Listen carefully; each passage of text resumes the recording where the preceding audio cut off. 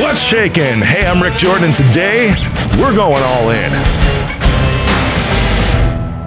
All right, today, I'm so pumped because this is an organization that I support myself, the Unstoppable Foundation, and I have on with me today the CEO, who is also a best-selling author of 2 books, Unstoppable and Unstoppable Women, which I especially want to talk with her about the second one, and an international speaker featured on the Oprah Winfrey Show, which is just badass to begin with. Cynthia Kersey, welcome to the show. Thank you. It's so good to see you. And thank you for all your great support. Oh, my pleasure. I'm so excited because when I found out, really, as we know, through our mutual friend, David Meltzer, who's on the board, right? And he introduced me to your entire foundation and some amazing people of your foundation. And I'm just really blown away by these enrichment centers in Kenya. Could you tell me a lot about those? And then I want to dive into you personally too, because this is what got me excited to begin with, right? About Unstoppable. Yeah. Well, you're kind of jumping.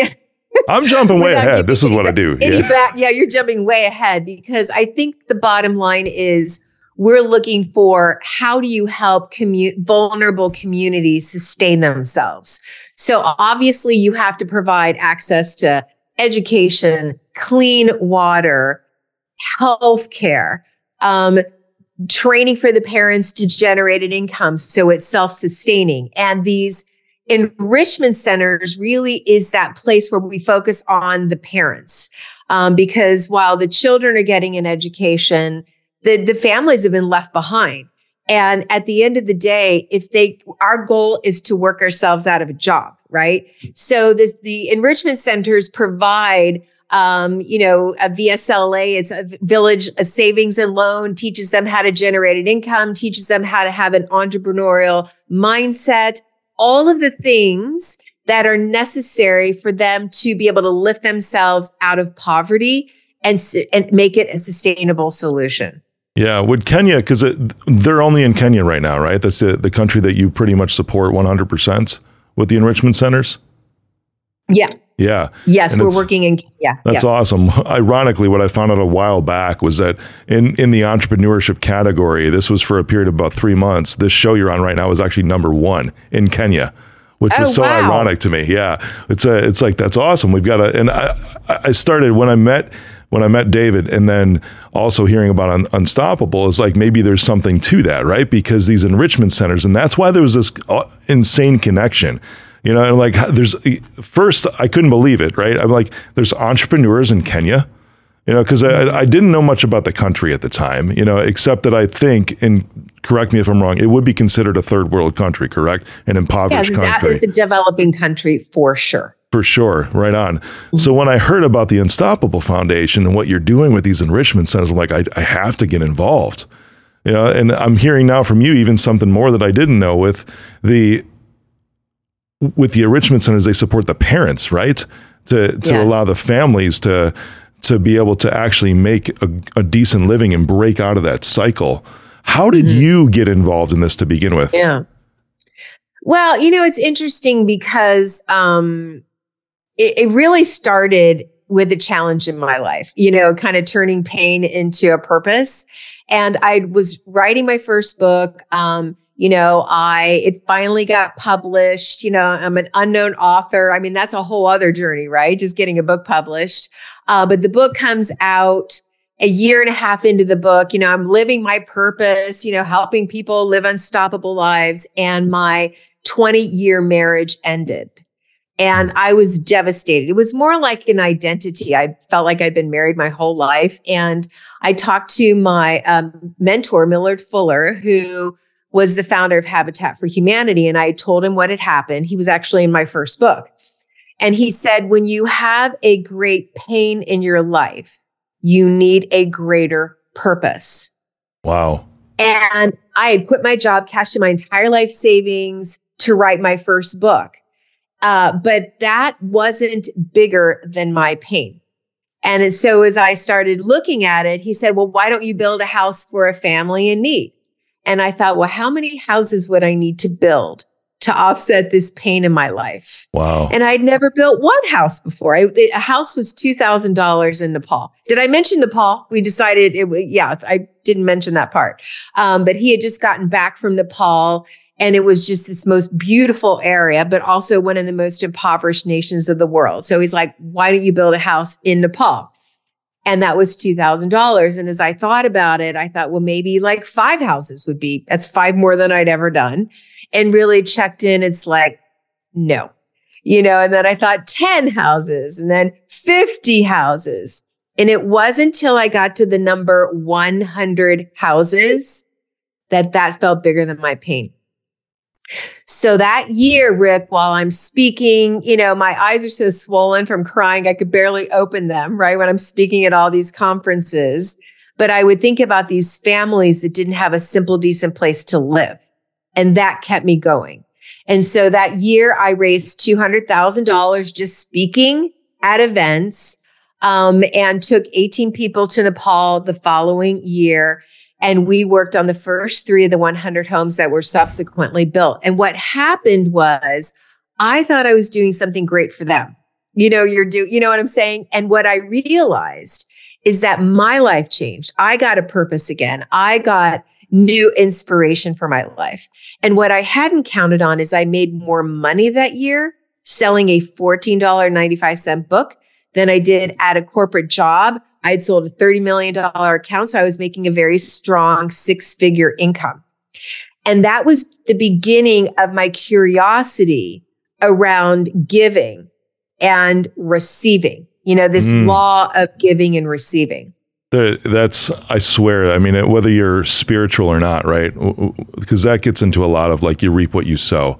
And having a spiritual background myself, right? A lot of our listeners do and don'ts, but clearly I believe in God. He's the number one source in my life. And there's this principle, though, I mean, outside of even spiritualism, religion, anything else, it just seems to happen, doesn't it?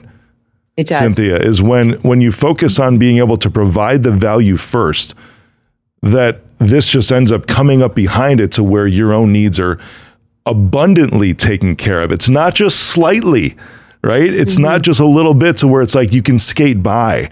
And that's where I think that I'm not going to get on a soapbox about the church in general, but I think that's where the church misses out, is that overall of abundance. It's like, it's not like you're just going to skate by, but because you're diving into giving and having that being your focus, that you gain abundance out of that. And then you can actually give even more out of the overflow of that abundance in your life. That's how it works. It's like we've all been, maybe all of us, many of us have been raised with the scripture, give and it shall be given unto you. And and it doesn't matter if it's money, it could be time, it could be, resources, but it doesn't say wait until you have more time, more love, more support. It's give, and giving activates receiving. And I've learned this through spiritual teachers. We've talked, for centuries, they've talked about that. Lao Tzu, I love his quote. He said, the wise man does not lay up his own treasures. The more he gives to others, the more he has for others. And one of my favorite teachers in this area is Thomas Troward. I don't know if you've read anything about him or from him. No, enlighten me, but he please. wrote a book.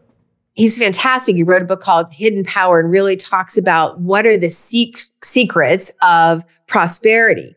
And he said our attention should be directed on the giving rather than the receiving.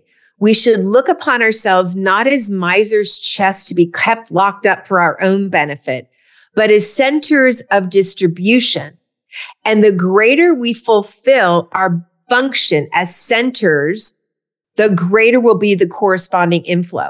So it's exactly what you said. We are simply centers of distribution. And when we look at how we're giving, I don't know if you've heard of Reverend Ike, but he has a mantra that I really love. And it's this: every dollar I circulate enriches me and returns to me multiplied. So whether I'm paying for someone to clean my house or cut my grass or a tax bill or whatever, we see ourselves as a center of distribution. And when you have that consciousness, you're blessed. It's like, oh, I'm so grateful I can help this person. I'm not always trying to get the cheapest price. Bob Proctor was my mentor and dear friend for many, many years, 25 years. Well, that's phenomenal. And he said he never tried to get the cheapest, best deal. Like, it was never about that. It was always about a win-win. And when you come from that place, you feel richer, you feel more abundant, and it allows us to circulate even more. Yeah. I know we got in a pretty emotional and like passion tangent there. I'm thinking back to your 100 houses, right? And you started telling the story on how you got there and you built the first 3 after speaking all over. And also what gripped me was that 100 houses, it took that many to get to the point to where it felt like you kind of squashed your pain. What was that timeline from the first 3 to 100? It was 1 year that I raised the money. So I raised it in 1 year. And then I took a group of people over there and we helped build the first 3 of the 100 that were built the next year. So, I feel like so many people go through challenges, right? It could be the death of a loved one. I mean, it could be an illness. I mean, there's so many things where you think, it's your loss of identity or financial situation. And I love the concept of finding something that's bigger than your pain, because it allows you to focus on creating something versus what was, you're staying in the problem. And it was a big transition for me. And Rick, every time I would think about those families that didn't have a simple, decent place to live, it got me off of thinking about myself. Because I literally bought my own home that year. I was fine. I may have been grieving, but my physical needs were met. And so many people don't even have their physical needs met. And thinking about that purpose, it enlivened me. It inspired me. And like I said, it gave me a purpose that really catapulted me to a whole different level and path in my life.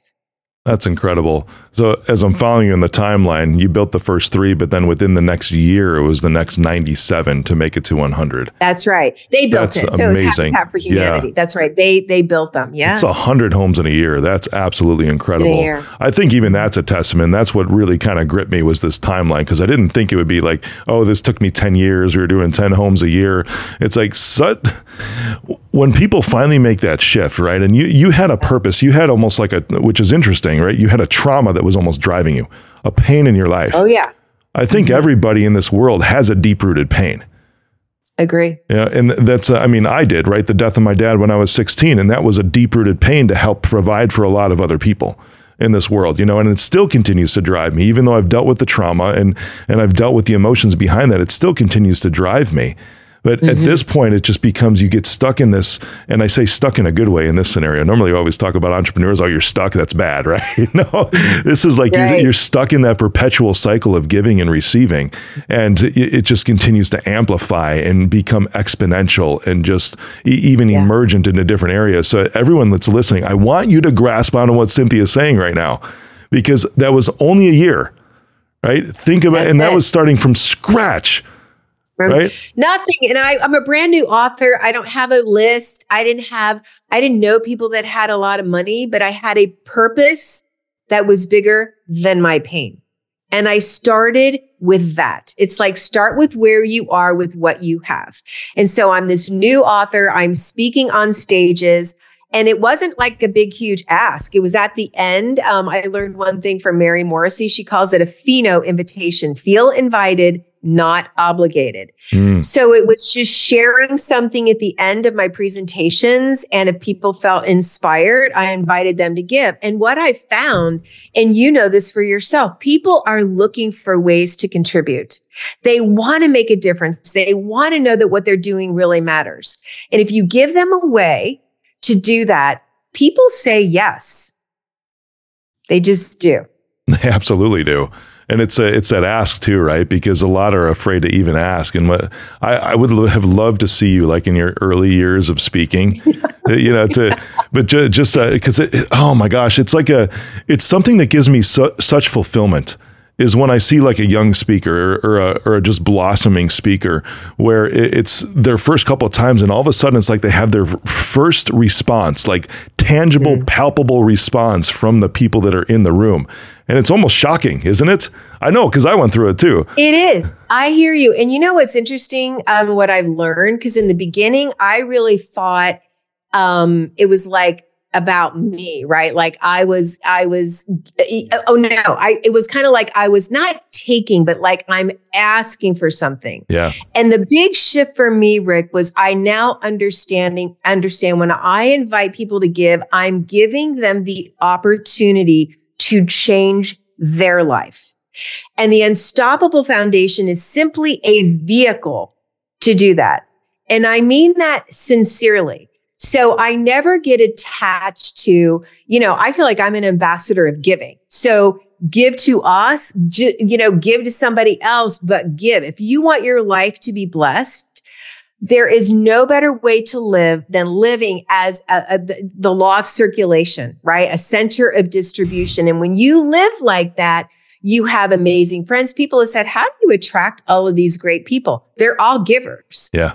I can't outgive my friends. Bob Proctor, Mary Morrissey, they were some of my best friends and I couldn't outgive them. I've tried, but it's just, that's where they come from. And when you start adopting that way of living, you attract people that are just like that. And it's a beautiful way to live. I love this because you're hitting on something that I had going through my head is how you're obviously giving is one of your passions, but you're giving the opportunity for others. And what's cool about this is that you're also a conduit, as you're talking like the Unstoppable Foundation really is that vehicle in your exact words.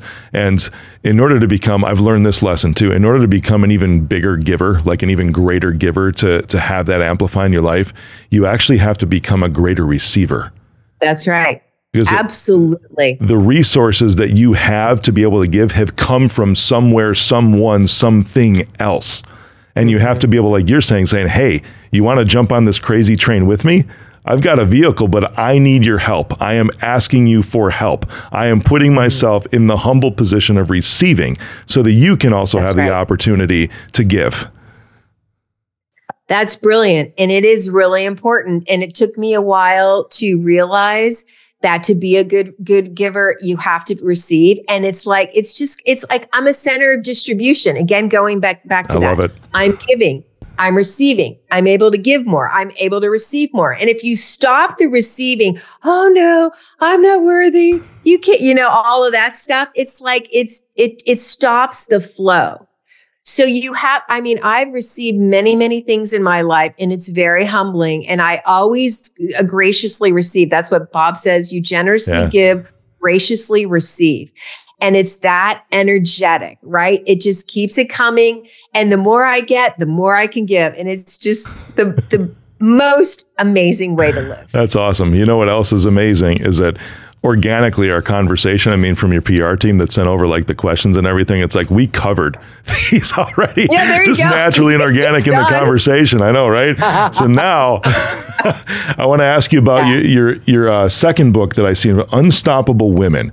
And I'm going to preface it with this because the podcast, it's great, right? It's top 2% in the world, which I'm grateful for. I told you it was number one in Kenya for a while.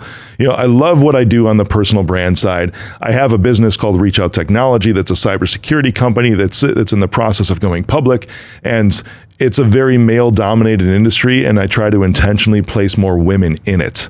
Right, because it's just something that I've always felt is that, and a lot of our even level 1 help desk technicians, right, are 80% female. And I just love the ability for women to be able to lift up really where men are not, right? And this isn't anything about masculinity or whatever, because I think toxic masculinity is a stupid phrase in our society because men have to be masculine, right? In order to have that balance back and forth with everything. Your book, Unstoppable Women, please tell me what that is about. Well, I just focused. So the first book was, stories of perseverance and triumph from people just like you. So it's people who had a goal, a dream, and overcame all of these obstacles to achieve that dream. And I personally think those kinds of stories are more inspiring because it's all about the overcoming. And what I've learned is to be an unstoppable person or woman, which we'll talk about in a second, is it's like you have this dream and you're not willing to let somebody else, your circumstance, or yourself stop you from doing something that's important. And every time you take a step forward, you create an unstoppable moment. And to live an unstoppable life, to be an unstoppable woman or man, is creating a series of these moments.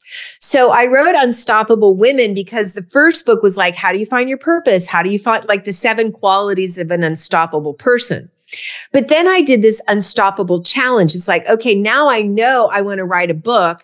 How do I do that? And I broke it down into, basic every single day. What is that action step you're going to take every day? And the reason that I did women, it's funny, I wrote my first book 25 years ago. Oh, wow. And 25 years ago, I had to really look for stories about women. It was mostly about men. And then I wrote Unstoppable Women in 2005.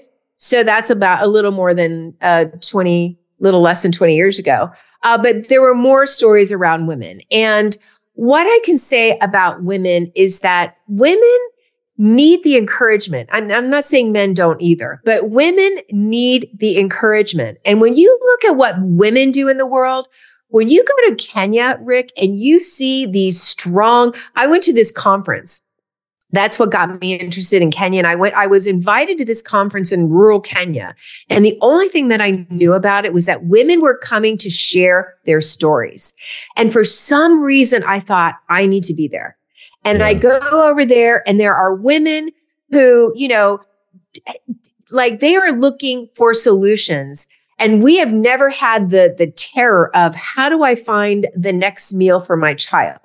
And I'm not going to eat. How many days can I go without food before, we're out of food for the kids as well? So when it's like, how do their children would get malaria and die from malaria from the price of a cup of coffee could help solve it and treat it. And it's like, and again, it's like they are the strongest women I've ever seen. What it takes to live and to take care of your family is like so much more challenging than anything that I've ever experienced. And what I found is when you support women, especially in developing countries, support 80%. When they make money, almost 80% of that goes back to the family. Wow. When men make money, very small percentage, and it's across the board. It's not a stereotype. So when you're helping women lift themselves up, you're helping entire families. Intriguing. Your stat there is very interesting to me because I'm grasping onto this, and as you're saying it, the thought goes through my head. It's like women's income, is it still typically considered supplemental in most families? Well, when you look at in Kenya, I don't think in the US that's the case because I think women, you've got to have 2 incomes. Oh, sure. But when you go to developing countries, in the beginning, when we go into these communities and we're doing the 5 pillars, right? Education, clean water, healthcare, nutritious food, and training for the parents. In the beginning, we're totally focused on the women. And because the men kind of poo-poo the whole idea, and then they start seeing their women rise up and they're earning money. I mean, we have these village savings and loan where women have saved money. It started like buying shoes for their kids or very basic things. Now they're like saving money. They bought their son a motorbike or they bought a home that they could rent out. I mean, I was hearing things I'd never heard before. And these are very developed groups of women in very vulnerable populations that have figured it out. Like they put money in a pool, people, loan money, they borrow money, and then they pay it back. And they are supporting each other to create a better life for themselves and their families. That's incredible. I can see what you're saying, how it differs very much in the U.S. versus developing countries as far as that goes. Right. And nowadays, I mean, we know in the U.S. is that most families, at least in the middle class, are dual income households. just because it has to be, right? It's kind of where things are at, especially in today's economy with where things are. I hope that changes very, very soon. But that's interesting because let's go back to Unstoppable Foundation and finish it off there, because I want people to know how they can get involved. I'm a big supporter. I mean, even the events that we're looking at doing with our dinners, we're featuring Unstoppable as a benefactor. Thank you. It's just exciting to me. And I want everyone to know how to get involved. Just grab everybody's hearts here as we wrap up. All right. Well, thank you. So, I went to that women's conference and I learned, that women, for example, learned about all of these challenges that they were experiencing. And at first I felt such empathy, and then I just got pissed off. It's like, how is it okay that just by virtue of where you're born, women are dealing with these? Their children are dying. The girls are fetching water. The girls are staying home. They can't get an education. It's like this cycle of poverty continues. And so what when I was leaving, they kind of joined me. We were dancing. I literally fell in love. I felt like I was in heaven and that nothing was missing. And as we were leaving, they started chanting. And I said to the interpreter, what are they saying? And she said, they're saying, please don't forget us. Yeah. And I thought, who am I? Like, this problem is bigger than me. It's been going on for longer than I've been on this planet. What can I do? So I decided to do one thing. I was turning 50. And I thought, I'm going to turn my birthday into a fundraiser. And Bob Proctor was there, and Debbie Ford, and, all sorts of people. And we came together at a restaurant, kind of like what you're doing with your events. And I literally invited them to give. We raised $80,000, and that helped fund 2 schools in Kenya. Wow. And that people were thanking me for the opportunity to give. And that was the beginning. Then I thought, what can I do that's meaningful? And I started to do research, and I learned that well-intended organizations are building schools in developing countries and in Kenya, and in 5 years, they're empty. And I'm looking at, why are they empty? And it's like, they're empty because if you're not providing clean water, little girls aren't in school, they're fetching water. If you don't provide access to nutritious food, kids are sick, they're hungry, they're malnourished, they can't concentrate. If you don't provide access to healthcare, kids get sick. Again, they're not in school. And if you don't provide a way for parents to generate an income, it will never be sustainable. So I thought, great. Not only do we, need to build a school, but we've got to do all these other 4 things. So I found a partner in Kenya. We came together. We created a model called Sponsor a Village. And over the last 15 years, we're impacting over 500,000 men, women, and children. They're getting the tools to lift themselves out of poverty forever. So it's literally, I was just in the Masai Mara 2 weeks ago. We are in 17 communities who've completely transitioned on their own. They don't need help from outside anymore. And that's part of that income pillar, right? That's the part of what we're providing so that parents can continue to support their kids to stay in school. And so what keeps me up at night and why I continue to speak is, while we've impacted nearly over 500,000 people, there's still thousands and thousands and thousands of children that are waiting. Yeah. And they're waiting to go to school. And while they're waiting for, nutritious food and access to healthcare, children die. So it's like, we've got a provable model. All we need is to find people like you who want to give, who want to make a difference, and they can see the results. So that's what we do. I talk about helping take the next community off the waiting list, or building these enrichment centers, which is what you're a part of. We're helping create a sustainable solution so they never need charity again. Wow.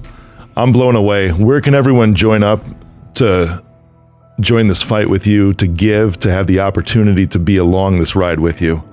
Thank you. Well, they can go to unstoppablefoundation.org and they can learn more about it. They can certainly email me, Cynthia at unstoppablefoundation.org. People like you have events. There's so many ways that you can help, and you don't have to do it yourself. Like, I wasn't like a multimillionaire, but I used my voice, I used my platform, and I've raised, millions and millions of dollars. So everybody can do something. And if we all, when you think about, there's 56 million children around the world that still don't have access to an education, it is a solvable problem if enough people come together and do just a little bit. So I would invite them, go to unstoppablefoundation.org. $1 a day supports an entire family, a child and a family, for an entire year with all 5 pillars. Certainly you can invite them to come to your events, email me. But I feel like as you look to how can I give, everybody has something to give that is meaningful. And as you give, I love this scripture. I love it. It's like, as I give, the promise is, see if I will not open up the heavens, the gates of heaven, and pour upon you such a blessing you cannot even contain it. That's the promise.